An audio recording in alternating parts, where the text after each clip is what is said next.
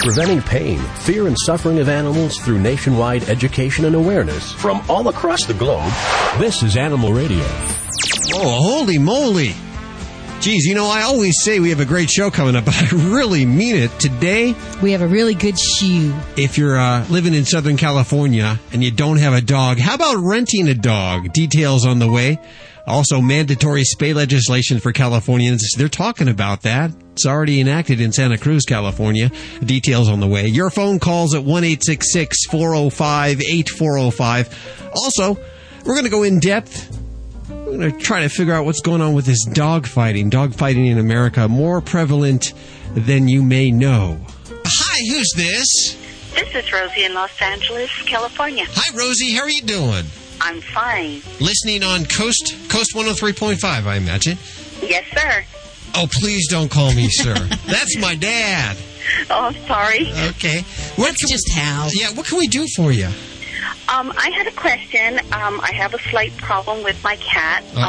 Around springtime, he tends to attack birds, and he tears their heads off and chews on them, and then later on he becomes sick and he vomits the head. But just the whole process of him doing that, I don't know how to stop him. Wow, is he bringing you gifts? Does he think they're gifts? Yes, they always wind up on my porch. Lizards, mice. The birds I feel really bad for, though. Sure. Because they usually are baby birds. You know, he catches those. Yeah, Judy, you have the same problem because you have actually Nike, the studio cat, that brings you all kinds bugs and all kinds of things as a gift. You know, they mean well, don't they? Yeah. Is there any way that you could keep your cat inside, or is he an outdoor cat? Is he an outdoor cat? He is pretty much an outdoor cat. He does come in the evenings, and he sleeps with me, but during the day, he insists upon being outside. Do you have bird feeders, anything that are bringing the birds to your house? I have trees. I have lovely fruit trees, and they just love to nest in them, and just they're everywhere. I get hummingbirds and the little sparrows, and I get the little finches, and I get your common wren, you know. Ah, beautiful. It sounds wonderful. It is, but I feel so bad. It's nature. And what is his name? Is it a he? It is a he. He has been fixed, and his name is Soot. Soot. How did he get the name Soot? He's an all-black cat. Okay. And he just reminded us of the ashes that come out of the fireplace when we clean it. You know, just black and... And now I'm thinking all black, and I'm trying to think what a collar might look like on, because, of course, if you put a bell or something that makes a little noise around his neck, the birds will know before he even gets there. Guess what? We have tried that 3 times, and I don't know how, but he manages to wiggle his way out of each and every one, and we have no idea where it is. Oh, well, this is a tough one, though. Yeah, he sounds... He literally will just strangle himself, because we've made them tight so that way, you know, it won't go over his head, but not that it's choking him, but still. He manages to get out of each and every one we have bought him. Ooh. Because we thought of that.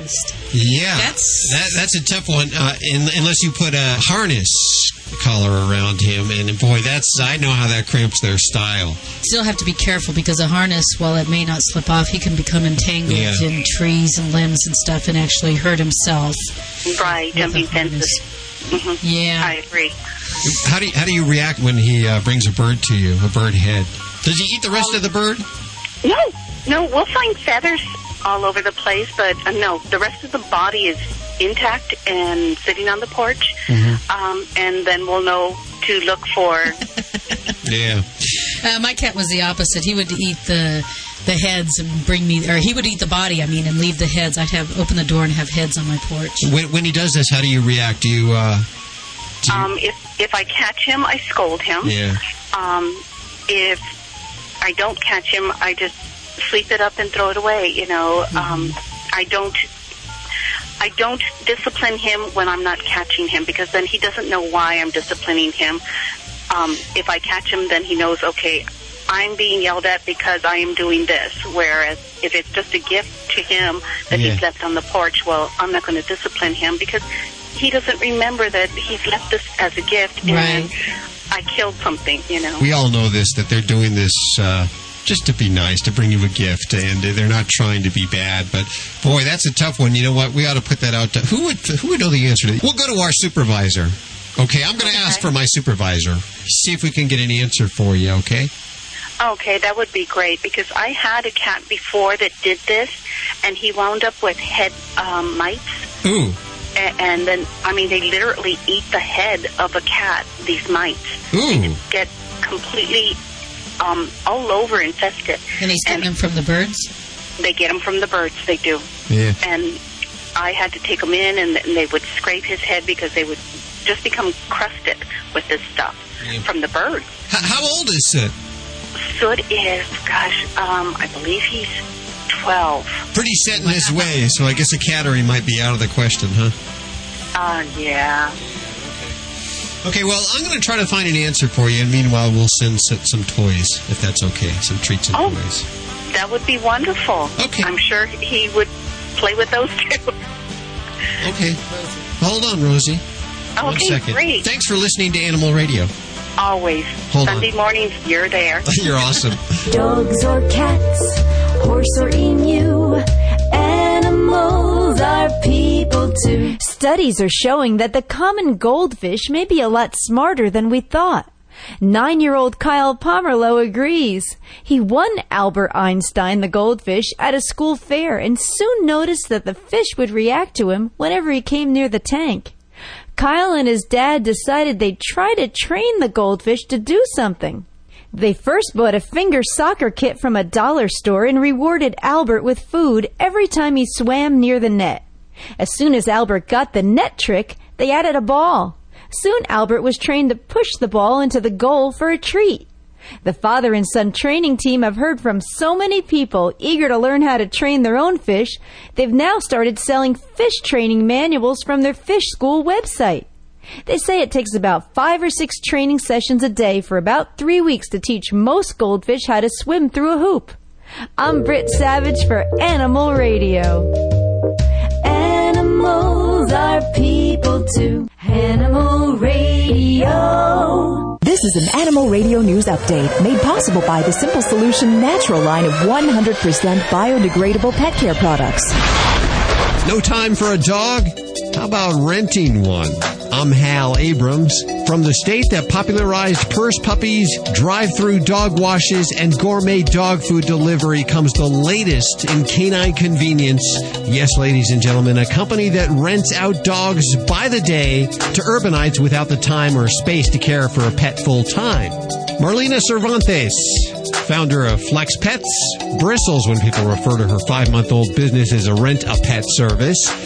She prefers the term shared pet ownership, explaining the concept is more akin to a vacation timeshare or a gym membership, more than a trip to the video store.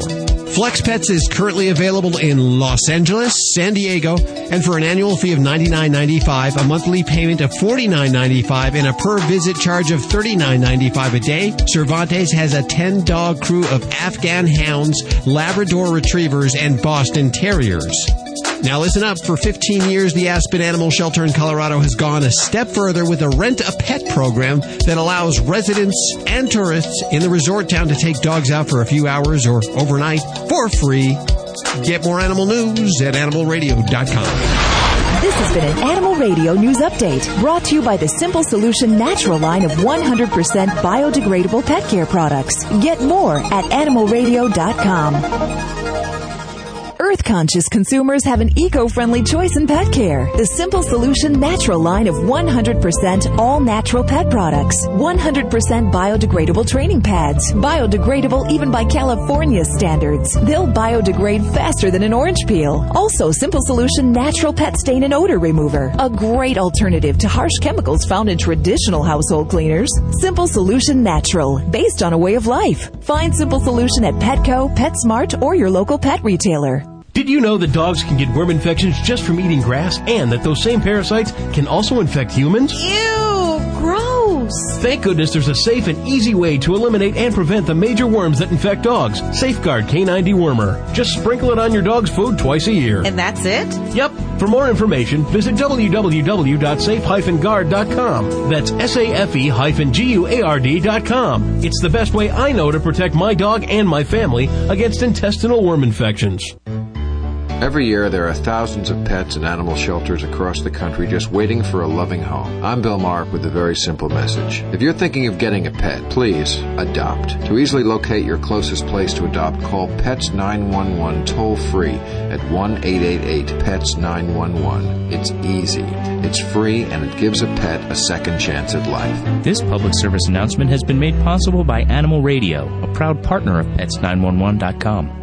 Hey, cat lovers, wish you never had to touch, smell, scoop, or buy cat litter again? Your wish is granted with Cat Genie, the world's only self-flushing, self-washing cat box. The Cat Genie looks like a cat toilet and cleans like magic. See it in action at 60catgenie.com. That's the number 60catgenie.com. Or call 1-800-517-4289. That's 1-800-517-4289. Cat Genie is totally litter-free. Okay, cats need to dig and cover. So Cat Genie uses permanent washable granules that never need changing. To cats, Cat Genie fills and acts like a clean litter box. See it in action at 60catgenie.com. That's the number 60catgenie.com. Or call 1-800-517-4289. That's 1-800-517-4289. Did you see the paper? They mentioned cloning animals for food. Seriously? I thought cloning was still pretty experimental. It is. Most of the animals die or are born with some sort of health defect. So why is the FDA going to approve it? I don't know. It's upsetting that the FDA seems to be ignoring scientific evidence that animals in cloning suffer. And the FDA says that it won't even label cloned foods. That's outrageous. Yeah, and we could be eating meat or drinking milk from cloned animals and not even know it. Is there anything we can do to stop this? You can. Contact the American Anti-Vivisection Society at www.endanimalcloning.org to learn more about the problems with animal cloning and to help keep cloned food off grocery store shelves. Cloning animals for food is not just about food safety. Animal suffering and other ethical issues have been ignored for too long and must be considered. To learn more, visit www.endanimalcloning.org. Just because we can clone animals for food doesn't mean we should. Did you know that dogs can get worm infections just by eating grass, and that those same parasites can also infect humans? Protect your dog and your family by deworming your dog twice a year with Safeguard Canine Dewormer. For more information, visit www.safe-guard.com. That's SAFE-GUARD.com. Preventing pain, fear, and suffering of animals through nationwide education and awareness from all across the globe. This is Animal Radio. Well, if there's one thing that's been on everyone's mind, especially pet lovers, over the last few weeks, it's definitely the dog fighting, the Michael Vick case, pit bull attacks in Reading, Pennsylvania. Boy, just a lot to keep the Humane Society busy, and I have one of their top dogs on. Hi, John. Yes. John Goodwin, manager of animal fighting issues at the Humane Society of the United States, joining us. Boy, a lot of news coming out this week in regards to Michael Vick. And what did you just learn, Judy, about... Well, one of the guys who was working with him actually pled guilty and said that basically that Michael Vick has sent him out to scout for rural places to hold the dog fighting in. Okay, so that's not good for Michael Vick's case. No. God. And I just want to say that we know this is going on pretty much in every state, everywhere. It's brought to our attention because of this high media figure, Michael Vick. And I brought John on to tell us some of the signs that we might find that there might be dogfighting going on in our very own neighborhood. Well, thank you for having me on to discuss this. And certainly dogfighting is more pervasive in our neighborhoods and our communities than people realized before this spotlight was put on the issue as a result of the Michael Vick indictment. Now, in a lot of communities around the country, animal shelters are seeing more and more pit bulls coming through the doors than they've ever seen, many with the telltale scars and injuries indicating they've been fought. And that's always kind of an indicator of how widespread dogfighting is in a community.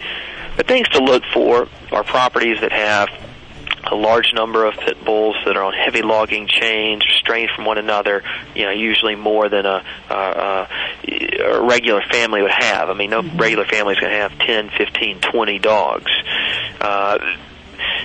Sometimes you'll see conditioning equipment in the back, such as the treadmills they run them on, or pieces of rawhide or tires. These are like human treadmills they run them on? They're actually not exactly like human treadmills. Some of them will take human treadmills and modify them, but they have treadmills that are built specifically for getting dogs in top physical condition. A lot of dog fighters use them.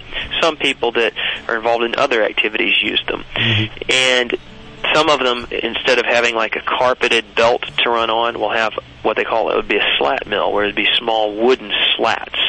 Others do have the usual carpet that you would think of as being on a treadmill. Okay. And there are people that have those for legitimate purposes, but a lot of the times when you've got dog fighters do use those regularly, and when you see a large number of pit bulls and equipment like that, and some of the dogs have the scars around their muzzles or their legs, I mean, it really gives you a good idea that there's something to be suspicious of. That should put up a red flag. I also understand that they train using small cats and smaller dogs, and so obviously if you have an animal, this does not bode well for living nearby. Right. Well, that's certainly been a problem, because we see news clippings all the time from around the country about animals that have been stolen, and then they turn up in a dumpster on the side of the road with bite marks all over them. And it's more the street level dog fighter.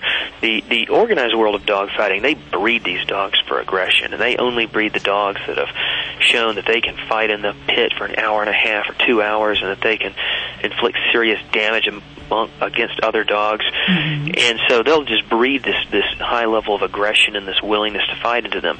Now, these more amateurish street fighters, those are the kind of guys that are likely to go around and steal animals for those purposes. And unfortunately, those are the guys that's where you're really seeing the growth in this blood sport too, is among these street level fighters that just kind of fight these dogs in their neighborhoods, and they just dump the injured ones instead of taking them for vet care or anything like that. And it's a problem. Wasn't there a time when it disappeared for a while?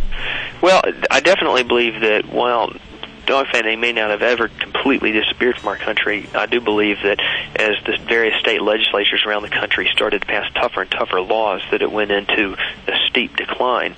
But there's been a resurgence of it, probably the highest level we've ever seen just in the past 10 years. And I think a lot of that's been fueled by images in the pop culture. There have been certain rappers that have glamorized dogfighting in their videos or on the covers of their CDs. There have been movies that have been aimed at the same audience that buys those CDs, young men, usually from urban areas, that have, like, for example, Ghetto Dog and Ghetto Dog 2, that's Dog D-A-W-G. Those are two movies put out by Lionsgate Home Entertainment, a major motion picture company that revolved around this theme of dogfighting and kind of glamorizing it and putting it forth this idea of dogfighting as being a part of a lifestyle that young men would find to be desirable. Well, it was ridiculous. Doesn't the whole Vic case kind of actually popularize it even more? Well, it depends on how we handle this. Now, I do think that the outrage that the American public has shown would certainly demonstrate to a lot of people that, if you get involved in this, you just might be the scourge of the community, because Michael Vick's probably one of the least popular people in the country right now. But if it's handled wrong, I mean, it could certainly have that sort of negative effect. I think that it's important for people involved in humane organizations and community leaders and animal advocates to take this opportunity to take all of this attention that's on this issue and this sympathy for the dogs and this outrage at what happened to the dogs in Surrey County, Virginia, in this Vic case, and use it to advance this agenda of eradicating dogfighting from our country. How this is all going to play out depends on how we all, as a collective whole, handle this right now. I'm wondering if dogfighting is limited to pit bulls. Are there other breeds that are involved? Well, in the organized dogfighting world, where you have people that really understand how to get dogs turned into killing machines and prepared for these brutal fights, and they are really brutal. I've seen some real carnage left behind after these dog fights, because they'll fight for an hour and a half, 2 hours, sometimes 3 hours, and they just destroy each other. Those guys, 99% of the time, are going to use the American Pit Bull Terrier. Now, there are, in other countries like Japan, they have a breed called the Japanese Tosa. Pakistan, they have a breed called the Bully Cutta, but here in America, it's really Pit Bull. Now, there might be, though, some kids in a neighborhood that take an interest in this sort of cruelty and just kind of use whatever kind of dog they have access to. But it's really, with canines, they're pack animals, and while dogs might engage in short bouts to establish a pack hierarchy, they don't just naturally fight and fight and fight and refuse to recognize submission signals and just keep on going until the other dog's dead. That's a very unnatural behavior in canines. It's bred into these fighting bloodlines, though. These specific bloodlines of the American Pit Bull Terrier that are bred for fighting. Do you find the Pit Bull ban, or breed ban of, Denver's had one in 15 years now? 89. Do you find it to be effective in tackling this? Well, one of the things that we really objected to in Denver was the fact that there were a lot of people that had good, well-socialized pit bulls that were loving members of their family and that had never done anything to indicate that they would be a problem towards any people or animals. And hundreds of those dogs were just taken away from people and put down and killed, and that's just not an acceptable solution. I think what we've got to do is we've got to help educate the public about dog fighting so they're aware of it, so when they see signs of it, they'll know what they're looking at and they'll report it. We've got to educate law enforcement on the fact that this is an issue and how to identify it, how to deal with it. We got to get the judges to give out good sentences, and we need to get into the schools and reach young kids that could be prone to be being recruited into that sort of lifestyle, and teach them that animals should be your friends, not just tools that you use to fight to the death or fight till they're so injured they can't continue in these pits. Absolutely, that's where it all starts, is with the kids' education. We're talking to John Goodwin, manager of animal fighting issues at the Humane Society of the United States. Before I let you go here, you've given us a list of ways to recognize if this is going on in our own neighborhood. Who do we contact if we see this? I know that the HSUS offers a $2,500 reward. That's an open standing reward. That's right. That's right. Leading to the conviction of illegal dog fighting. But if we see it in our neighborhood, do we call you? Do we call our local authorities? Well, I think the first thing you need to do is contact your local authorities, people that have law enforcement powers and can do something about it. But for people that are interested in that standing reward we have, they can contact us through humanesociety.org, and if they bring forward information that leads to the arrest and conviction of someone for dog fighting or cockfighting or any other form of animal fighting, then they're eligible to get some money. If they go ahead and contact law enforcement and then communicate with us, and we can communicate with law enforcement to verify that these investigations are underway and these arrests are happening, then we can do something, and somebody can have an extra bit of spending money and also do something good for the animals at the same time. Very good. John Goodwin, thank you so much for joining us today. Of course, the website humanesociety.org, and links to everything you've heard on today's show at animalradio.com. You're listening to Animal Radio. You can learn more about today's guest at animalradio.com. Log on. Learn more. Hi, this is Betty White. All us animal lovers love Animal Radio. Please help every way you can to make life better for our animals, like the Morris Animal Foundation does. Preventing pain, fear, and suffering of animals through nationwide education and awareness from all across the globe. This is Animal Radio. Coming up in just a couple of minutes, a California legislator who's trying to put together a bill to make spaying and neutering mandatory in California. And apparently he's being taunted. CNN reports that he's actually going to drop his legislation because he's being taunted. We'll get him on the phone and make sure he doesn't do that. 1-866-405-8405. Hi, who's this? Hi, this is Sherry. Hi, Sherry. How are you doing? I'm doing great. How about yourself? Very good. Where are you calling from? I'm calling from St. George, Utah. Oh, lovely St. George. Now, this is a tough one because we're on 3 different stations down there. Which one were you listening to? I was listening to, I think it was 106. What can we do for you today, Sherry? First I was interested in what you were discussing on the radio. There was a couple things I was interested in. And also, if there was, my first question is a selfish question. It's for my cat. He needs to have his teeth cleaned. And I know when I go to the dentist, I worry about him being traumatized. I'm not the dentist, but the veterinarian. And I was wondering if there's any way that it can be done at home, if there's any way I could get the tools for it. I just don't like to have him over-medicated. Is that a possibility, or not for me to do it myself, but I want to not euthanizing myself. I want to clean his teeth myself. Yes, no, I understand. Did you follow me? I'm following you because I go through the same thing, and I think we all do. We all hear these horror stories about them being sedated. Right. With the anesthesia. That's correct, That's always tough when an animal has to be put under anesthesia, and it's really tough when it's just for a simple teeth cleaning. And it could be a little bit expensive, too, around a couple $100, but... That's more than my own teeth, yeah. Yeah, let me tell you, though, what can happen if you don't get them cleaned. Okay. Unfortunately, infection could take over, bacteria, abscess, and all of these things can be fatal to your animal. It starts with the teeth, and then what it does, it'll go into the bloodstream, and then it'll end up in the organs, the heart, and things like that. That makes sense, just like humans when if they don't get their root canal like they're supposed to. Right. Yeah, so we all battle. You're not alone, so when you say this is a selfish question, this is actually probably a lot of people are thinking about this right now. There's no way to take care of it at home. It just is something that just needs to be taken care of at the veterinarian's then. Is that correct? Yes, but there are things you can do in between so that when he goes to the vet, he might not even need to be put under. I don't know. It depends on what your vet says, but there are formulas and such. Oh, okay. I'm going to let Hal tell you about because that. I know last year we met this guy at Super Zoo, Bud, and he has this Pet's Life, which is like a palatable mouthwash which cleans in between visits. That'd be great. Yeah, I also got from Hearts, they sent us, and I'm going to send this on to you if that's okay, a toothbrush with toothpaste. I wonder if he'd like that. He thinks he's a human, but I don't know if he wants to brush his teeth or not. Well, no, let me ask you this question. How does he interact with you? Are you able to get into his mouth? Oh, yeah. He's my best friend. He's a good guy. He's got a little bit of buildup now, and so I can tell it's a little sensitive. The gums are a little red.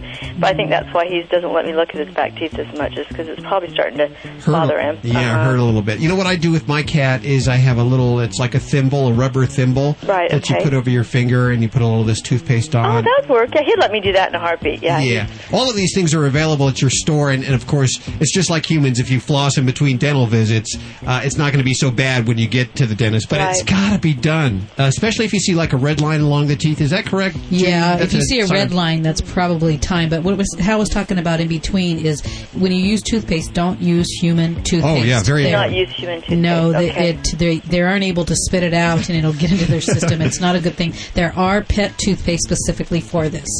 But, when it comes to a really good teeth cleaning, and if you're seeing signs like that, you really should leave it to the professionals and have your vet. And some things to do, some tips on taking him to your vet. Check to see with your local veterinarian who does the teeth cleaning. Is it a technician that doesn't have the proper skills and hasn't been properly trained? Or does the veterinarian do it himself? And you might also want to think about taking him to a vet that specializes in teeth cleaning. Okay, there are such vets? That's a really good idea. Yes, there are vets that specialize in teeth cleaning. And if you take them to your local, make sure that your vet's doing it, not a technician that doesn't have the proper skills with administering the anesthesia.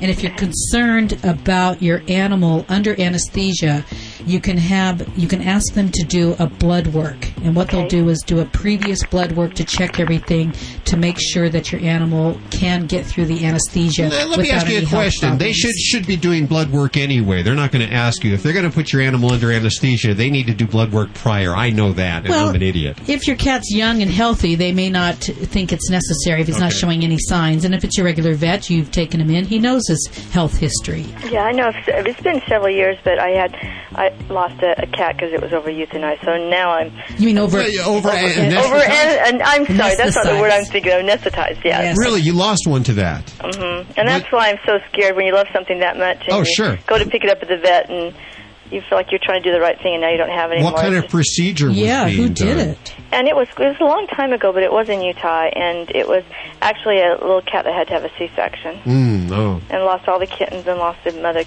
cat, too. I'm sorry to hear that. Actually, we saved one kitten because I hand-fed it. And oh, good. So we did save one kitten. I mean, I bet it's been 15 years ago, but I kind of got a little gun shy after that of letting any of my cats do anything that had to be, what's the word again? Anesthetized. I don't think I can even say it. Anyway, had to be put under the gas or whatever. Okay. Well, it's come a long way in 15 years. That's what I was going to say. We just got on the other line a doctor who's saying that it's come a long ways. It really has, and that there's new treatments, and you need to consult your vet and a veterinarian that you trust, of course, to do the job. And it has to be done, unfortunately. It's like changing the tires on a car. It's got to be done. Yeah, it has every to be 100,000 miles. And you got to leave it to the pros. Okay, yeah, well, that's one thing I know I can't do. I might think I could clean the cat's tooth, but I know I can't change tires. So I'll put that in the same category then. Well, we're going to go ahead and send you some of these goodies that we got that'll help you. What's your cat's name? Rocky. It'll help you brush Rocky's teeth. Okay? Thank you so much. Thank you for listening to Animal Radio. Hold on one second, if you will. Hi, this is Rue McClanahan on Animal Radio. Spay and neuter your pets. Hey, cat lovers, wish you never had to touch, smell, scoop, or buy cat litter again? Your wish is granted with Cat Genie. The world's only self-flushing, self-washing cat box. The Cat Genie looks like a cat toilet and cleans like magic. See it in action at 60catgenie.com. That's the number 60catgenie.com. Or call 1-800-517-4289. That's 1-800-517-4289. Cat Genie is totally litter-free. Okay, cats need to dig and cover. So Cat Genie uses permanent washable granules that never need changing. To cats, Cat Genie fills and acts like a clean litter box. See it in action at 60catgenie.com. That's the number 60catgenie.com. Or call 1-800-517-4289. That's 1-800-517-4289. Hi, this is David Fry on Animal Radio. I want you to think about this. It's much more important what we learn from our dogs than what we teach them. Preventing pain, fear, and suffering of animals through nationwide education and awareness from all across the globe. This is Animal Radio. We have that legislator on the phone. Now, CNN says he has no spine.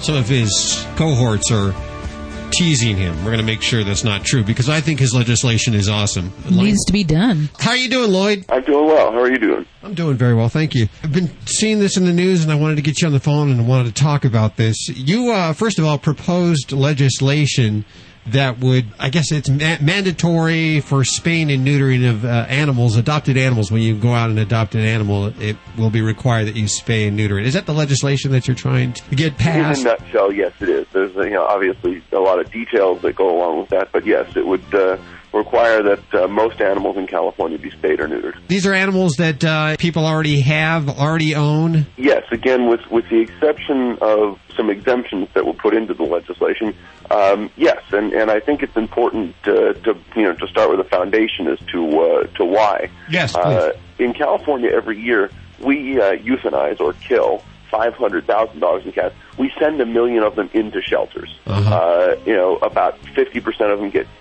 killed. That costs California taxpayers $300 million a year, just in the care, the housing, the feeding, the shelter costs for the animals. That doesn't account for the $160 million that the city of Los Angeles is spending to build new shelters. It doesn't account for the other jurisdictions around the state that are also spending significant amounts of money to build new shelters. So it makes financial sense. Really? Yes, there's a couple of ways you could address the problem, and one of them, the one that I've chosen, is to stop the flow of animals into the shelters. You can work on all of the rescue programs you want. You can keep building bigger shelters, but until you stop the flow of animals into the shelters, you're never really going to get a handle on the problem. I guess I agree with you 100%. Where the reason I'm calling you on the phone is this press release that I received from CNN says that you've withdrawn this proposal because you've become the object of personal attacks. That's not why we withdrew the proposal, and I would never want any opponents to think that personal attacks would discourage me from what's right. I will tell you, yes, the personal attacks have been very disheartening and very frustrating. I'm trying to solve a legitimate public policy question and save the taxpayers' money, and my opponents have chosen to make all sorts of wild accusations and other statements. We withdrew the bill because we didn't have the votes in the Senate committee. We needed more time to work on the legislation, and we're going to come back in January in an attempt to amend the legislation and move forward with something that we believe will pass the legislature and get the governor's signature. I'm glad it's not a dead issue then. No, it's not. So what kind of personal attacks? Oh, everything from calling me a criminal to numerous other accusations and assertions about my character, about my motive. What do they have to gain out of that? Who gets hurt by this legislation, I guess, is my question. There's a group of people out there who breed animals, and we have put exemptions in the legislation in an attempt to help legitimate breeders. The problem is the quote-unquote legitimate breeders, and I can't characterize all of them this way, but the vast majority of those who have contacted my office, to use the term loosely, as near as I can tell, and I've been involved in this issue for quite some time, they just believe it's their God-given right to breed their dogs and cats, and the rest of us should just get out of the way. They don't want to take part in any legitimate process. They simply come back at the next committee and criticize the amendments rather than taking part in the process. Well, you think that breeders would be concerned about animals and would be concerned about all animals that are being euthanized because... Well, I'm sorry, I didn't mean to cut you off. It's interesting you say that because one thing that I've discerned, and others have pointed this out in their rhetoric in the committee, is my supporters talk about animals. They don't talk about their animals. They talk about the 500,000 that are being killed. They talk about the welfare of all animals. The other side talks about their animals. And what I've seemed to determine is they really do care about their animals. But there seems to be a disconnect. Their rhetoric is that I'm going to interfere with their right to breed their animals. And if I only knew how much they loved and cared for their animals. And I'm not doubting that they do.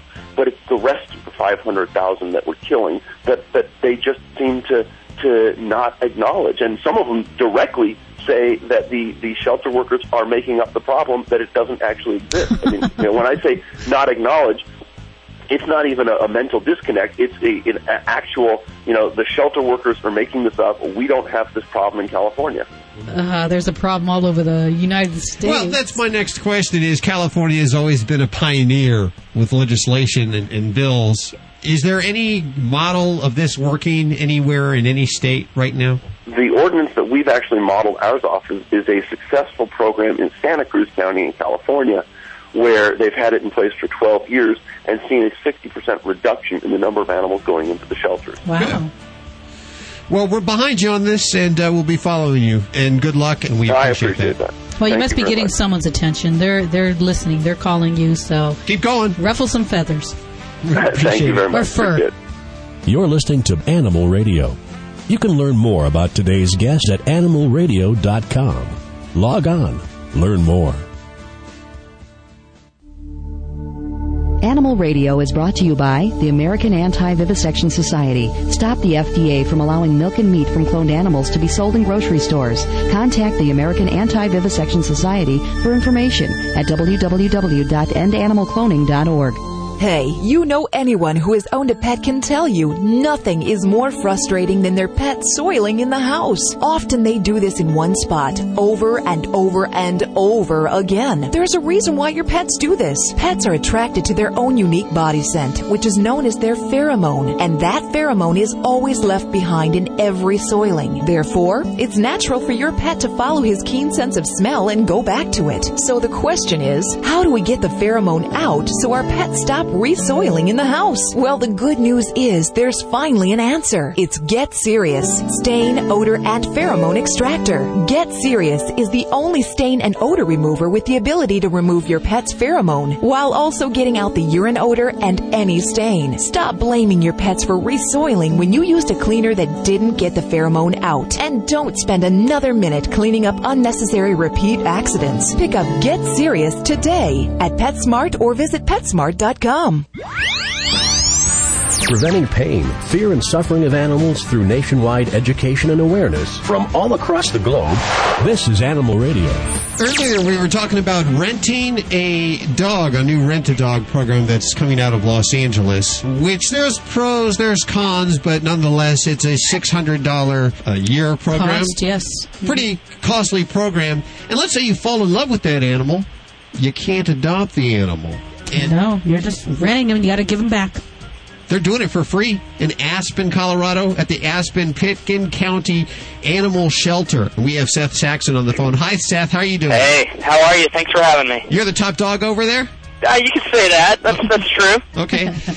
Well, you've had a rent-a-pet program going on for a long time where you allow resort visitors to check out a pet and perhaps adopt it? Correct. I have encouraged people to do that for the last 15 years because not only are the people having a blast, whether a tourist is taking a dog out on a hike or just walking around town and feeling like a cool local or missing their dog at home and living vicariously through the animal shelter, it's great what it does for the people, but most of all, it exercises and socializes our dogs, and oftentimes the animals end up getting adopted because of their exposure in the outside world. How many would you say get adopted? And I guess it's not just only adopted from the people who have rented, and when you say rent, it's free, by the way.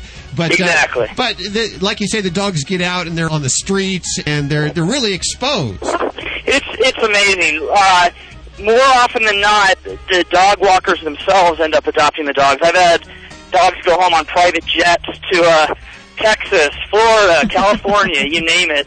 And so more often than not, the actual dog walker, but it's also great exposure in that someone will meet them on a trail or on the mall in town and say, wow, that's a beautiful black lab. And they'll say, well, she's up for adoption, and then the new people end up adopting her. What kind of stories can you tell us? Well, it's so prevalent that our pet boutique within the Aspen Animal Shelter, we ended up calling Aspen Wags to Riches because we have these dogs that are found homeless on the streets of Aspen, or I even rescue sled dogs from a dog sled kennel here, and they literally end up, I can't mention names, but I'll just say they've gone home with a lot of wealthy, famous people. And the Wags to Riches is just fun because obviously, as long as you can afford the vet bills and pay for food and supply love and responsible ownership, that's considered going from Wags to Riches as well. But stories that range from people send us photos. We have one dog that was a sled dog here, lived on a 5-foot chain its whole life for 12 years except when pulling a sled, and now they've been sending us photos of the dog on their yacht in Sarasota, Florida. So wow. Stuff like that left and right. It's happening every day. So they're getting adopted by owners that are pretty much going to spoil them, guardians that are going to love them dearly.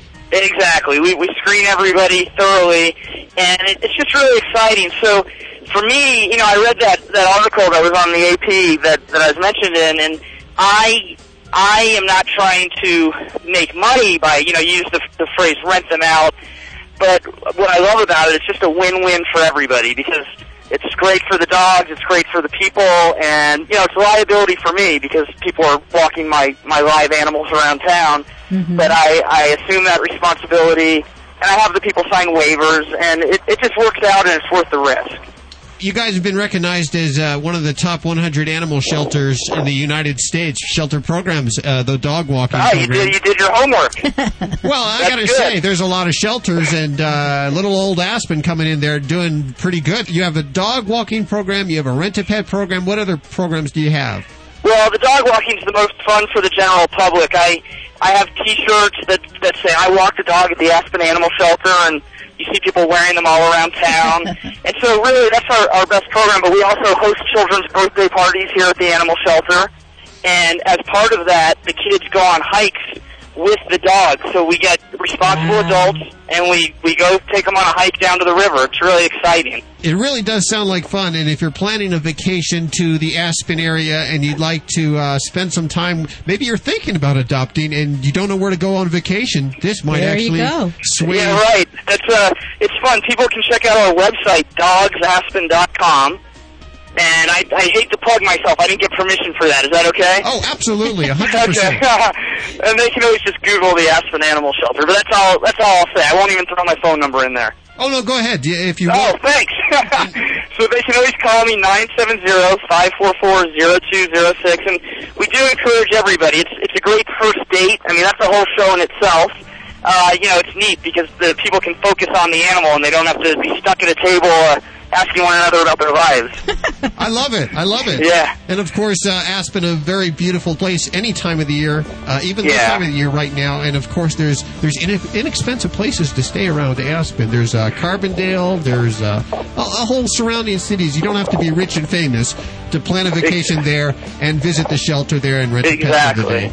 We'll, of course, put links to everything you've heard on today's show at animalradio.com. Seth, thank you so much for joining us today. Yeah, thanks for having me. Sounds like fun, doesn't it? Yes, it does. I want to go. Listen up. That's all we have time for this hour, but there's plenty more. 24 hours a day, 7 days a week, 365 days a year. Anytime. Get it at animalradio.com. And, of course, on your cell phone, anytime, anywhere, any provider, simply text ANIMAL to 27627. And remember, if you get a pet, please spay or neuter. And if it's cat, don't declaw. And never, ever buy from a breeder. I'm Judy Francis. I'm Hal Abrams. We'll see you next week for more Animal Radio right here on this fine station. Have a great week. This is Animal Radio Network.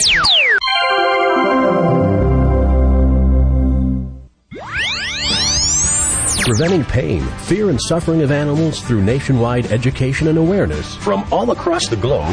This is Animal Radio. And welcome back. This hour, we're going to green your pet. Yes, Animal Radio hopping on the old eco bandwagon. Going to tell you how you can save resources, valuable resources, and be a little more friendly to this earth. Also, the truth about fleas. Yes, you've been lied to. But we're going to tell you. It's all been a big lie. Yeah, the truth today right here on Animal Radio. Dog beer and what is this? Kids in Charlottesville building dog houses? I think I'm going to listen today. 1-866-405-8405. Hi, who's this? This is Jane Cole. Hi, Jane. How are you doing? Doing fine. Hotter than hot. Well, where are you? Mayville, New York. Is that near Jamestown? Yes, it is. Okay, you're listening on a brand new affiliate there, WJTN. Thank you so much. Uh-huh. What is your question? Well, I tell you, my golden retriever, he's 4 years old. He had a growth right on the crease where his ear comes out of his head. Uh-huh. And that I took him to the vet, and he says it was a tumor, a skin tumor. So he set up a date. Okay, we went in. He operated, took it out, and he said it was a tumor on top of a tumor. Wow.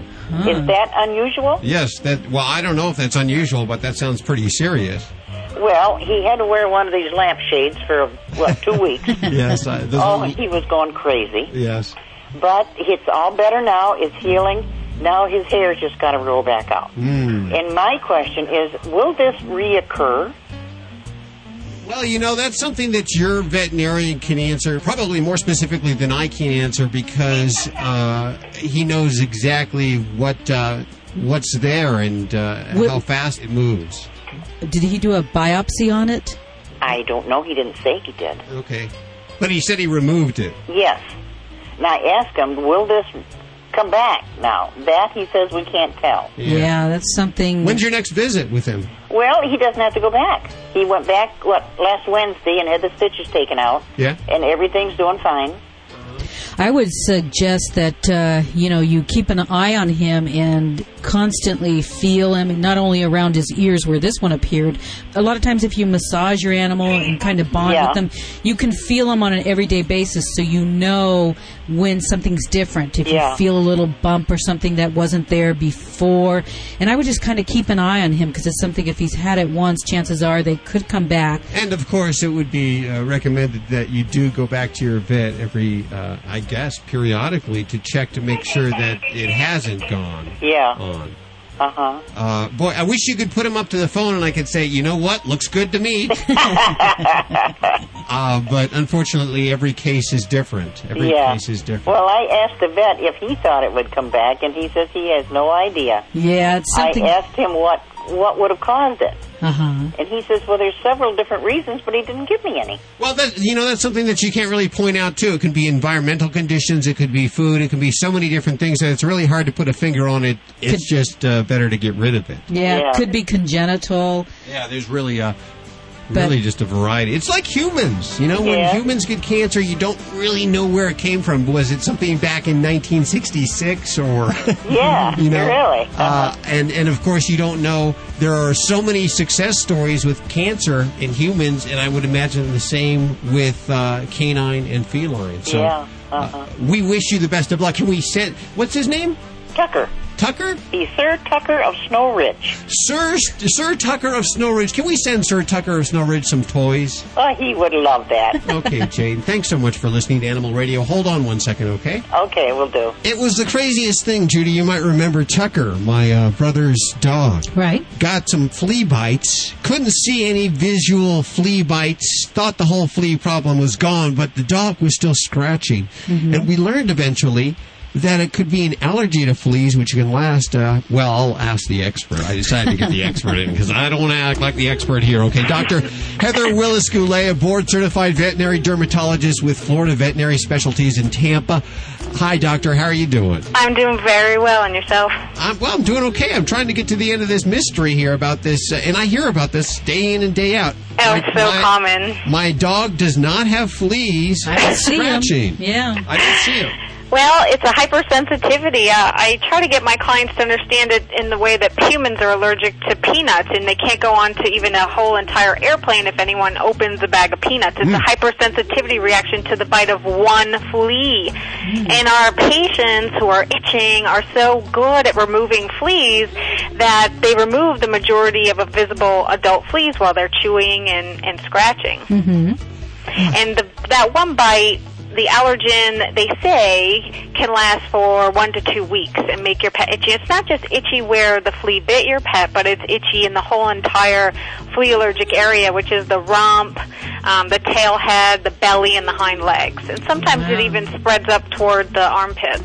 I'm seeing a lot of doctors usually go the route of steroids, at least assist with this. Is this the right course of treatment? Well, that's part of the symptomatic treatment to help your pet become more comfortable temporarily, but then it's our job to put an end to your flea problem and stop your pet from getting bit by fleas, and that's the primary way to treat and get to the root of the problem. I understand that fleas not only create a bite and they're a pest, but they also carry parasites like tapeworm, which I believe can be fatal, right? Fortunately, tapeworms are not fatal. Oh, okay. Fortunately, but they don't usually cause too much problems, but when owners notice little things coming out on the bottom of their pet or in the poop, they freak out, and so we really need to treat those. But they're a mild problem. Of course, they can take nutrients from the pet. One of the signs, like you say, coming out of your animal, is it sometimes it looks like rice?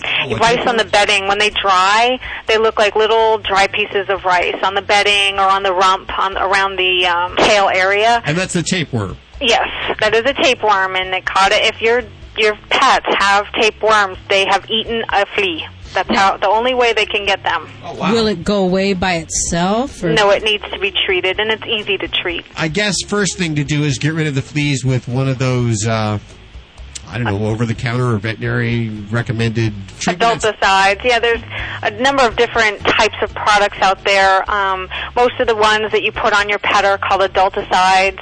And to just give some examples, there's Advantage, Frontline, Revolution, and those are all adulticides. There's also a pill called Capstar that's also an adulticide. And then those aren't 100%. So some fleas will eventually escape that, and they didn't used to. We were very spoiled the past 10 years, and those worked wonders for us. But the fleas, they love certain environments, especially Florida, and they're able to escape that. A certain percentage of fleas survive through that, and those fleas are able to lay eggs.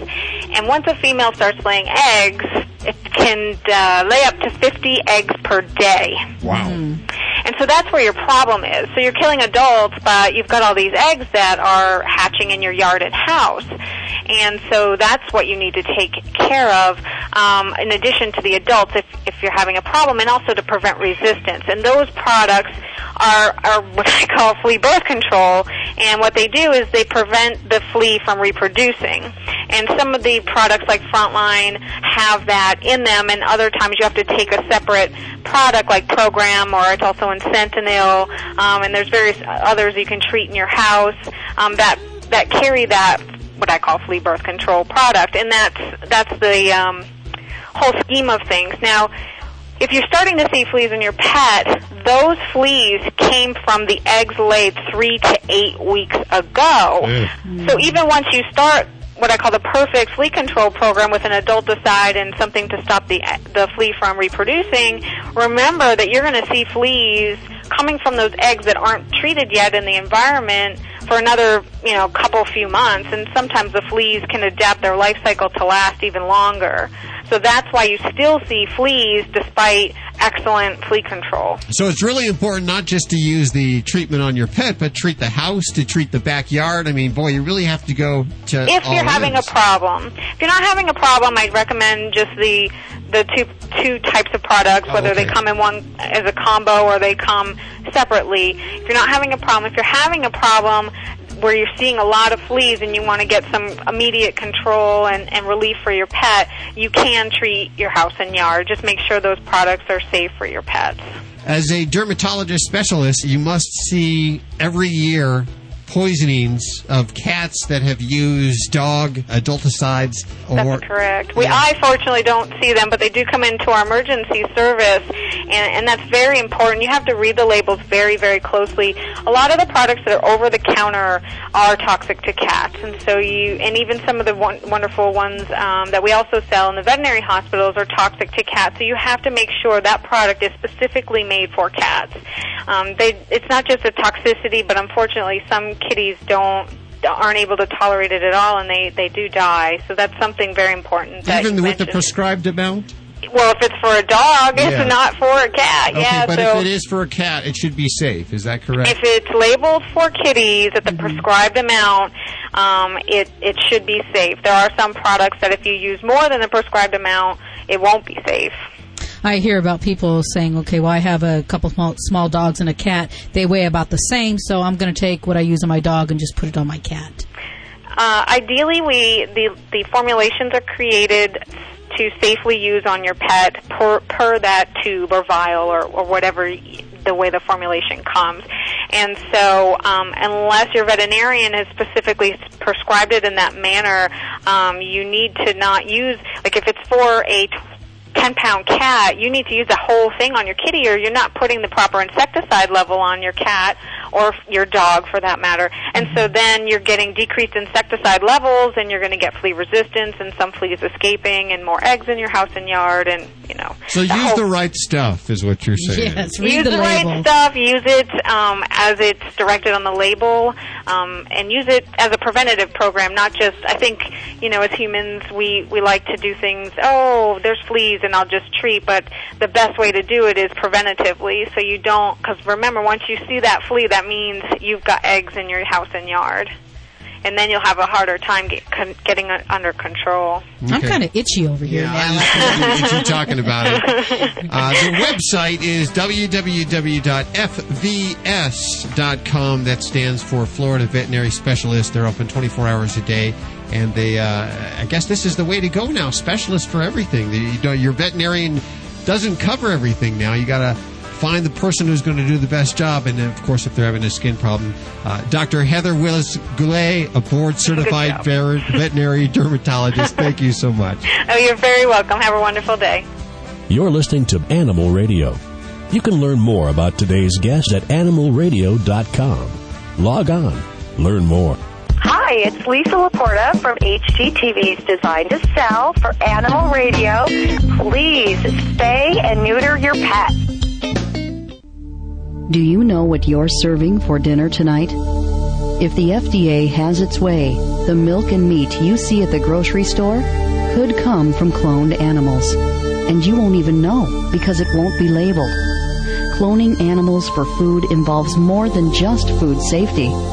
Animal suffering and other ethical issues must also be considered. The cloning process uses hundreds of animals to produce just one clone, causing death or severe health problems for most of the animals involved. Just because we can clone animals for food doesn't mean we should. Contact the American Anti-Vivisection Society to learn more about the problems with animal cloning at www.endanimalcloning.org. That's www.endanimalcloning.org. And have a voice in what you are serving for dinner tonight. Animal Radio is brought to you by Get Serious, a stain and pheromone remover so easy to use, even men can do it. Hey, wait a minute. Don't take any more excuses, women. It's time to get serious. Get Serious is available at PetSmart and online at GetSeriousProducts.com. Every once in a while, there comes along a special group of animal lovers that stands strongly in defense of the voiceless. Animal People is that newspaper for people who really care about the animals. Animal People is published 10 times yearly. The publisher is a non-profit corporation dedicated to exposing the existence of cruelty to animals and to informing and educating you so that animal lovers worldwide can eliminate such cruelty. Your subscription is $24 a year. Get Animal People's fair and accurate investigative reporting from the industry watchdog.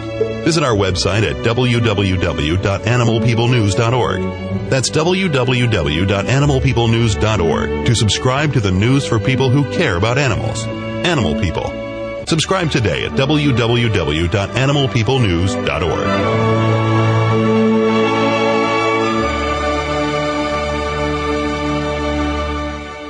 Hi, I'm Ken Schrader. In race car driving, seconds can win a race. But to win the race against pet overpopulation, you need to understand the importance of spaying or neutering your pets. Every few seconds, hundreds of dogs and cats are put down in our country. Help fix the problem. I urge you to spay or neuter your pets. To find out how, visit pets911.com today. To find out about Spay Day events in your area, log on to pets911.com or call 1-888-PETS-911. Fido Friendly Magazine. Perhaps you can do without it, but for kibble's sake, think of your dog. At last, a voice for us traveling canines. Until now, few have taken mobile pooches seriously. After all, who appreciates warm shelter and a comfy bed more than a dog? Fido Friendly, the travel magazine for you and your dog. A quarterly guide to Fido-friendly accommodations in the United States and Canada. Because if Fido ain't happy, ain't nobody happy. Subscribe at FidoFriendly.com. Your dog will thank you.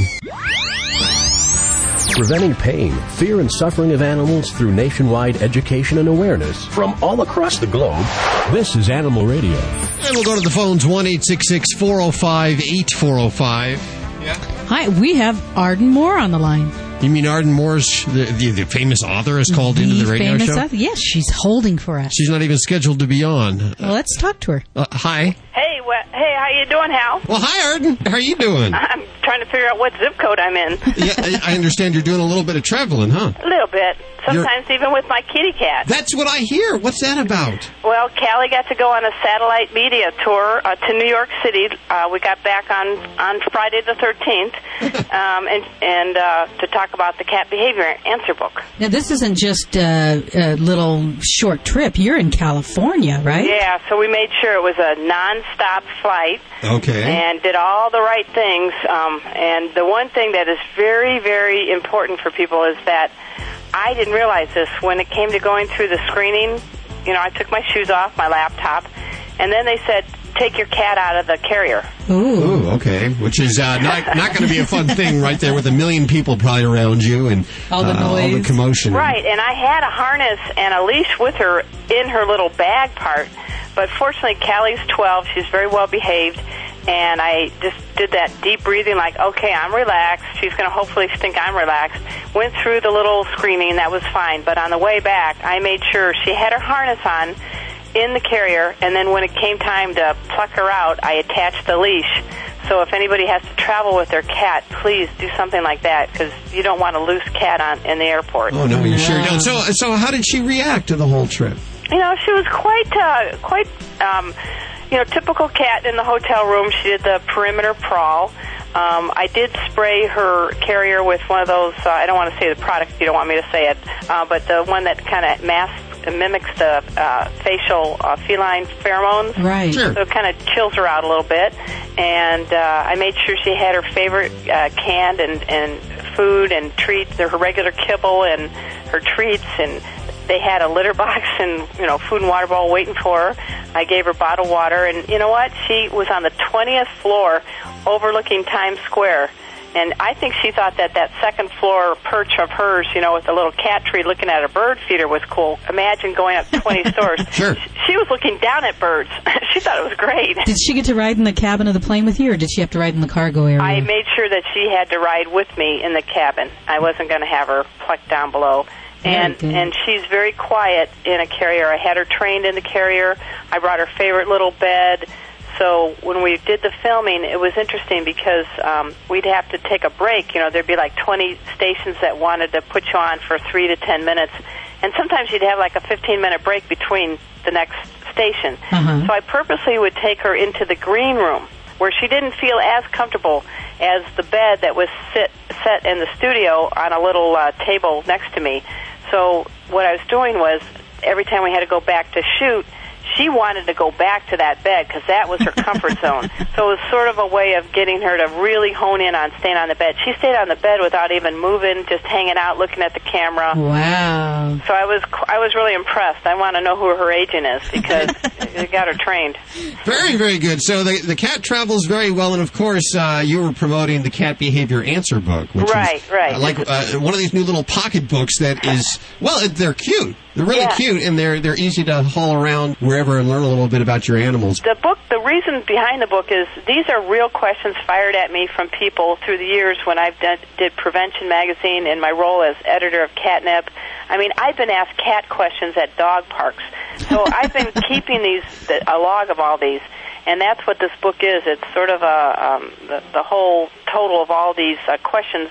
And then we also had 3 experts that reviewed my questions, and we let them share some of their success stories. And if I could, I'd love to be able to mention they're Alice Moonfinelli from Tufts. She's an animal behaviorist. Uh-huh. Arnie Plotnick from New York City has a cat-only practice, and he's one of those guys that's got board certification in both feline medicine and internal medicine. And then Joan Miller, who's with the Cat Fancier Association, that knows everything and anything about every single cat breed. So I felt like I had my A-team on this book. Of course, this follows up the Dog Behavior Answer book. Yes, right, because I'm bipedal. I have 2 dogs, 2 cats. I've heard about that. I know. I have to confess it on the air. You guys get to break the story. Well, you know what else is, of course, you said you were editor of Catnip Magazine. Mm-hmm. If you can make it onto Jay Leno, you've just pretty much made it. Oh, yeah, I know. That's funny. That is pretty good, though. Can we go ahead and play the Jay Leno clip? This is... Go for it. It happened on Monday night. They do headlines. Jay goes over different spelling errors and omissions, and he pulled up Catnip Magazine. This is how it went. Pay heed to the warning signs. If you have a cat, my wife and I have a cat, cat's infected with heartworm disease, do not show any outward signs. Here are some of the signs. Difficulty breathing, diarrhea, weight loss, and the last one, sudden death.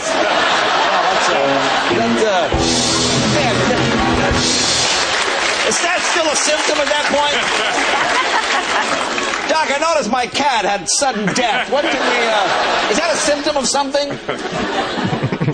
You know what? Hey, if Jay Leno pokes fun at Catnip, bring it on. That's great. That shows he's reading it. Well, I want to say that Catnip, it's sort of a newsletter. It's sort of like Consumer Reports for cats. It's not going to win any design awards, but it carries the latest in animal behavior and medicine, and we have a team at Tufts University that review everything, and I guess they like the sudden death as a symptom. They kept it in. Arden Moore, thanks so much. Oh, thank you both. I enjoy speaking with you both. Did you know that dogs can get worm infections just from eating grass, and that those same parasites can also infect humans? Ew, gross. Thank goodness there's a safe and easy way to eliminate and prevent the major worms that infect dogs. Safeguard K9 Dewormer. Just sprinkle it on your dog's food twice a year. And that's it? Yep. For more information, visit www.safe-guard.com. That's SAFE-GUARD.com. It's the best way I know to protect my dog and my family against intestinal worm infections. Hey, cat lovers, wish you never had to touch,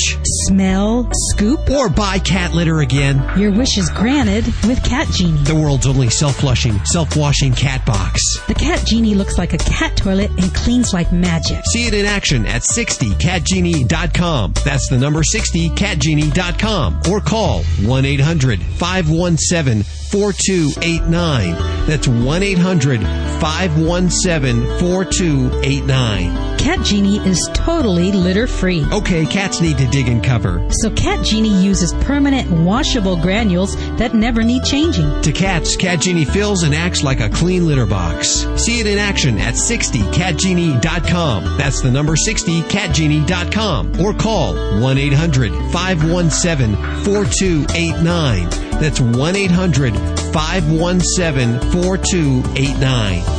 Hello, this is Loretta Swit, and I'm on Animal Radio. And please don't forget, spay and neuter. Preventing pain, fear, and suffering of animals through nationwide education and awareness from all across the globe.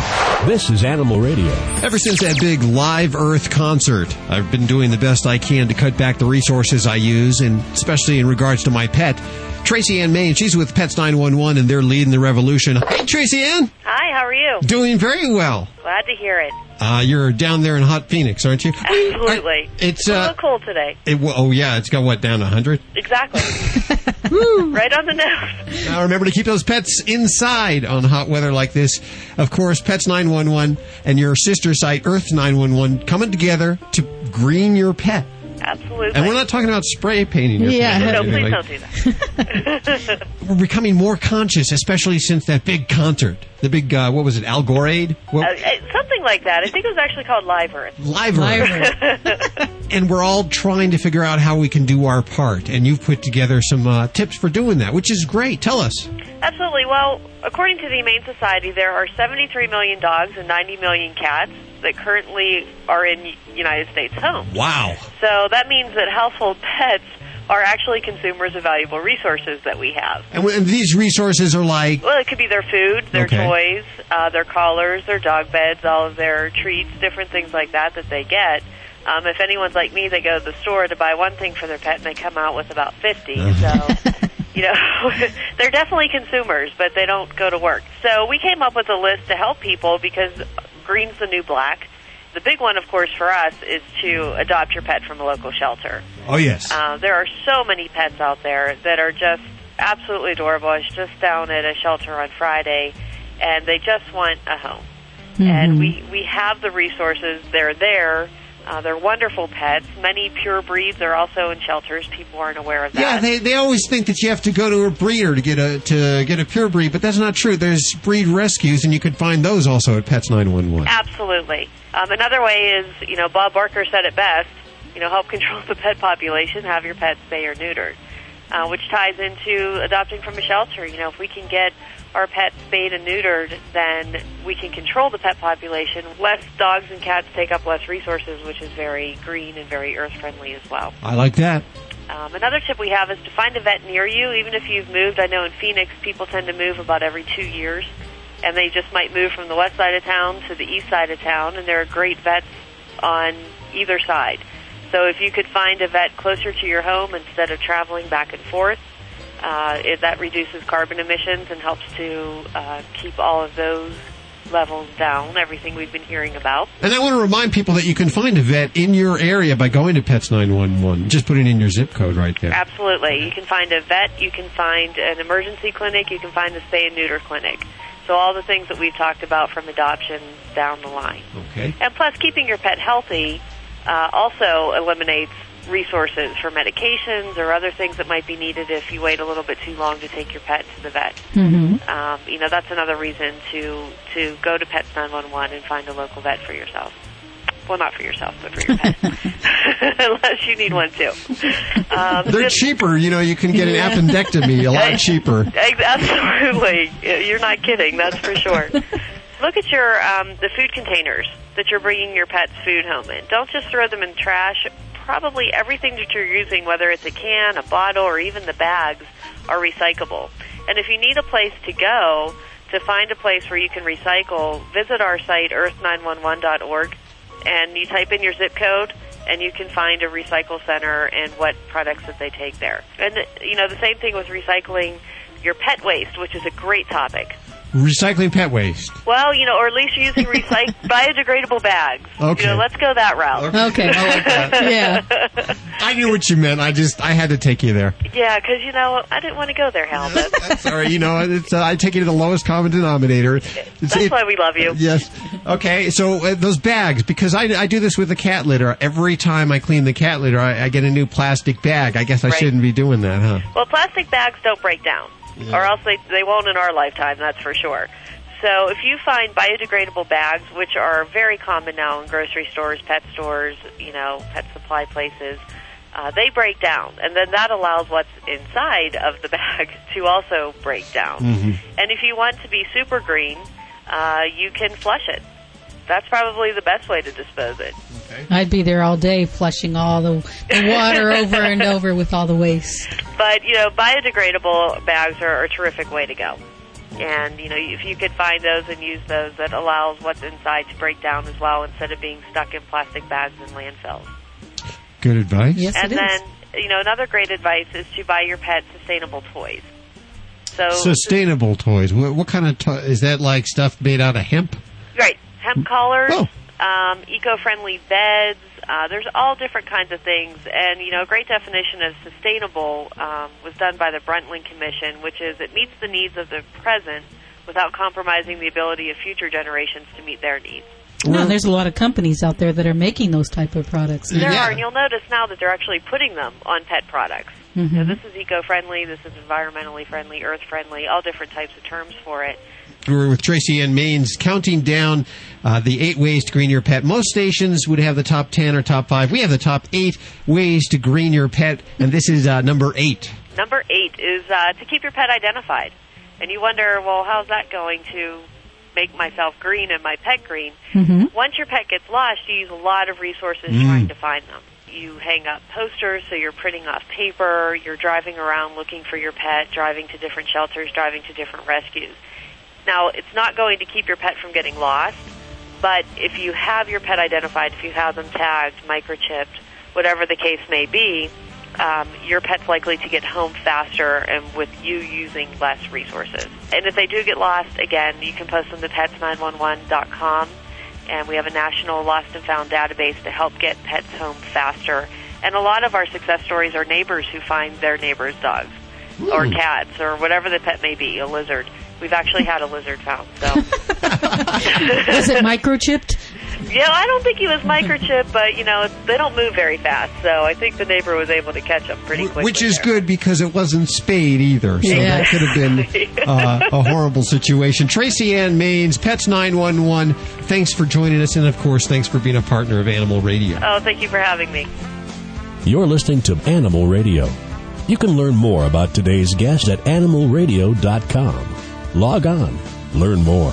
Hi, this is Anne-Marie Lucas from Animal Precinct and the ASPCA, and when I'm not out busting bad guys for abusing animals, I am home listening to Animal Radio. Every year, there are thousands of pets in animal shelters across the country just waiting for a loving home. I'm Bill Mark with a very simple message. If you're thinking of getting a pet, please adopt. To easily locate your closest place to adopt, call Pets 911 toll-free at 1-888-PETS-911. It's easy, it's free, and it gives a pet a second chance at life. This public service announcement has been made possible by Animal Radio, a proud partner of Pets911.com. Preventing pain, fear, and suffering of animals through nationwide education and awareness from all across the globe. This is Animal Radio. We've been talking about some great ways to green your pet. And, of course, we're not talking about spray painting your pet. No, or food coloring or dye or anything like that. Just like us, we use so many resources to raise a pet. And especially if you're one of those that spoils your pet like I do. You go through, and we just learned some things that I can do. Every time I clean my cat litter, I don't have to use a brand new bag, because I do that daily. You throw away the waste, right? Yeah, that's crazy. That's a plastic bag that won't degrade, thrown into the landfill. The cans that I open for my cat food, recycle. Yeah, or I could buy the bigger cans and put a little, put one of those plastic tops up. A great company who's gotten involved with the revolution, Simple Solution, a sponsor of Animal Radio, they have been for a while, and we thank them very much, has introduced the natural biodegradable line of products. And we have Angela Torrey on the phone. Hi, Angela. How are you doing? I'm doing great, Hal. How are you? I'm so glad you're involved and the company's involved with this screening of our pet, kind of making it easier on the earth and eco-friendly. And you've introduced 3 lines of products. Well, 1 line, but 3 products. We've got 3 different products. The most noteworthy product that we're most proud of is the Simple Solution Natural Training Pads. They're actually made with 100% biodegradable plastic. They compost faster than an orange peel. Okay, so you're saying it degrades faster than an orange peel, which is organic? Yes, exactly. It actually meets all federal and California compostability standards, which we all know California has very high standards for their compostability. So it's 100% biodegradable. Put it in your compost pile, and it will biodegrade faster than an orange peel within 7 days. It's just environmentally friendly, and you got to love that. Now, you've been in the training pad business for a while. You're not out here just for the first time. And what's really cool is training pads, they used to be like diapers, and you fill a landfill with these training pads. So they're not made out of plastic. It looks like plastic. It feels like plastic, but it's not. It's a corn-based blend technology. And how do the animals love it? All the house training people that we've had calling us say that they've had no trouble house training. They love the switch. We do have our original products out there, the training pads that we've made for the past 12 years. We've got people switching over to the natural products now, and they're saying that they love it, and they feel like they're doing something for the environment, and they're doing something for their pet. And even the packaging that it comes in is biodegradable. Exactly. So whenever you pick up the package in the store and you feel the material on there, that is actually the material that the training pads are made out of as well. So we use the same material on the packaging as we do on the training pads. I'm going to actually give out a package right now, 1-866-405-8405.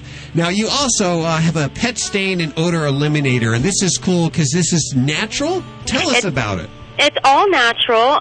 We actually use plant-based mild cleansers and renewable corn-based ethanol as well.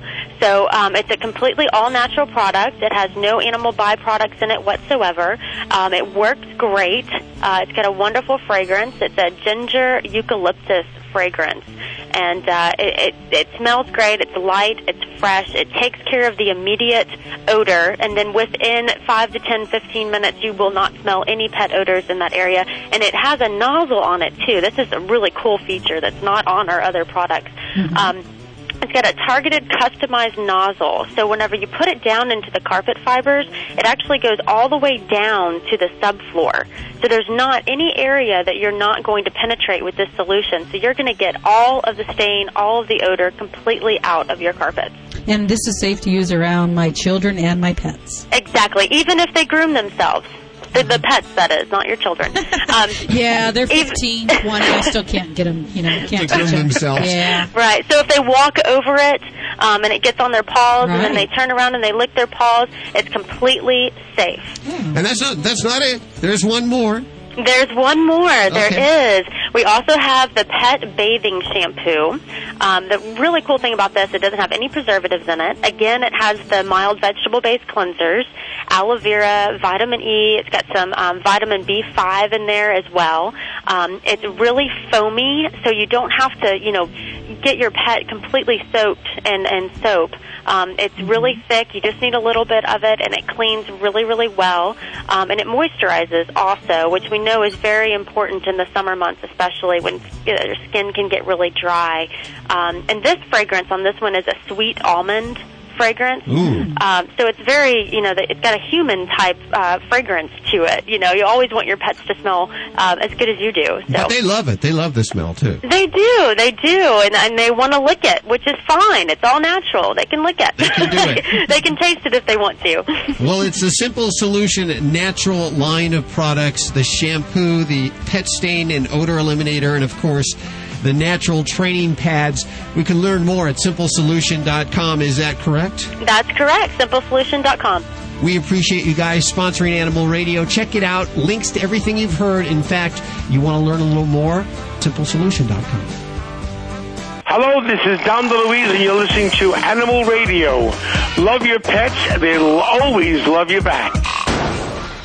Hey, cat lovers, wish you never had to touch, smell, scoop, or buy cat litter again? Your wish is granted with Cat Genie, the world's only self-flushing, self-washing cat box. The Cat Genie looks like a cat toilet and cleans like magic. See it in action at 60catgenie.com. That's the number 60catgenie.com. Or call 1-800-517-4289. That's 1-800-517-4289. Cat Genie is totally litter-free. Okay, cats need to dig and cover. So Cat Genie uses permanent washable granules that never need changing. To cats, Cat Genie fills and acts like a clean litter box. See it in action at 60catgenie.com. That's the number 60catgenie.com. Or call 1-800-517-4289. That's 1-800-517-4289. Preventing pain, fear, and suffering of animals through nationwide education and awareness from all across the globe. This is Animal Radio. New cookbook for humans and dogs. I'm veterinarian Dr. Jim Humphries reporting for Animal Radio. There's a new book coming to town, a new cookbook. It's going to be out in October. It is for people who would like to cook meals that they can share with their neighbors and their dogs, which, frankly, I think is great. Entitled The Dog Ate It, Cooking for Yourself and Your Four-Legged Friends, the author shares recipes for dogs and owners alike.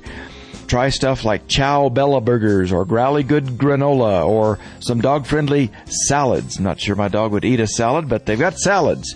This is certainly not new. I've seen dog cookbooks on the shelves for 2 decades or so, but they certainly are fun. The book also provides some doggy diet do's and don'ts and what foods to have on hand so you can invent your own canine-friendly recipes. Kind of fun. A bit more unique even than that is beer for dogs.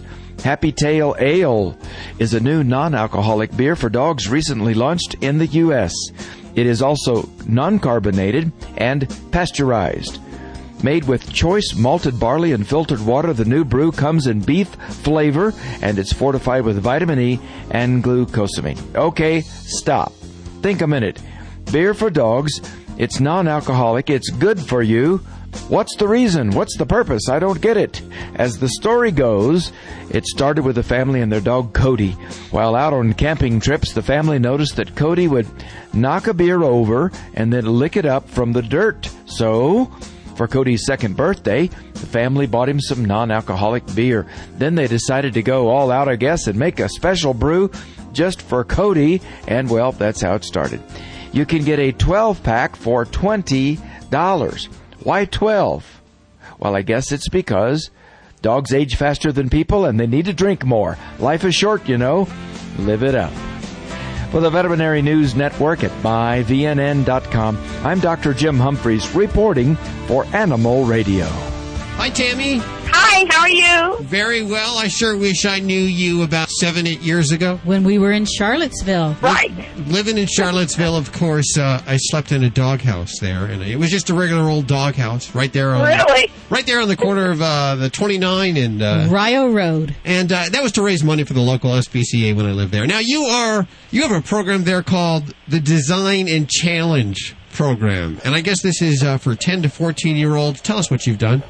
Well, what we've done is the program actually teaches kids about the construction industry, and the kids learn from area carpenters and different construction firms on how to design and build dog houses. And one of the biggest things that the kids wanted to do was to be able to offer something back to the community. So a group of kids decided that they were going to go ahead and call the Humane Society and see where they could find where animals needed their help. And so we located Mississippi on the list. And, well, they had a huge list. They were like, oh, we can do everybody. And I'm like, no, we can do one state. Our kids are very excited about this. They actually learn how to design the dog houses themselves. And we have an architect. What we do, an architect comes in and design the dog houses with the kids from scratch. And then the kids take their design and turn it into and actually build it. And this is no regular dog house. We're talking like Monticello? We're talking about Monticello. We have the mansion. We have a fire truck dog house. How many did they build? They have built over 115. Wow. And so since the beginning of January. And what happened was when the kids had an interest in it, I told them, you know, we have to learn about Mississippi before we can actually build. So not only did we learn about how to build the dog houses, but we also learned about the weather, what kind of material we should use versus the material we use here. And so the kids had a great opportunity. And then we had our local SPCA come out and teach the kids about animals, care, and safety. So our kids want to do more than that. They want to be a part of the movement for the SPCA. And, of course, this SPCA was hit hard with Katrina. These animals that they're going to are Katrina animals, are they not? They are. And actually from we had a little bit of trouble raising all of our money, so we only could send like half this weekend. And from my understanding, they love them. They love them down there, and we'll hopefully have the rest of the money by the end of next week, and we'll come back down, and hopefully the kids can join us. Well, I'm so glad that the kids are learning young about building a house and shelter for dogs. And caring for the animals. Caring for the animals. Yeah. Good news to come out of Virginia. You know, there's been a lot of bad news recently. This is good news to come out of Virginia, and, of course, Charlottesville. And I remember Charlottesville, they love their animals there in Charlottesville. Yes, we do. Yeah. Tammy, thank you so much for joining us, and thank you so much for the great work you're doing. Well, thank you, and have a great day. Do you have a website you want me to give out by chance? No, but you can give out our phone number. We don't have a website. Our number is 434-953-4980. And our kids are looking to build more, so if anyone has a need, you can just let us know, or you want to help us to raise money to continue this effort. Very good, and of course we'll put that phone number and links to everything you've heard on today's show at animalradio.com. Thank you, Tammy. Thank you. Have a great day. Good people doing good work. And that's all the time we have for this week. Remember, there's lots more. 24 hours a day, 7 days a week, 365 days a year. At animalradio.com. We're streaming online. Also on your cell phone, 24 hours a day. Let's say you're at the airport, 2 in the morning, you want to listen to Animal Radio, you can do it. All you got to do is text ANIMAL to 27627. And remember, if you get a pet, please spay or neuter. And if you get a cat, don't ever declaw. And remember, never buy from a breeder. I'm Judy Francis. I'm Hal Abrams. We'll see you next week for more Animal Radio. Have a great week. This is Animal Radio Network.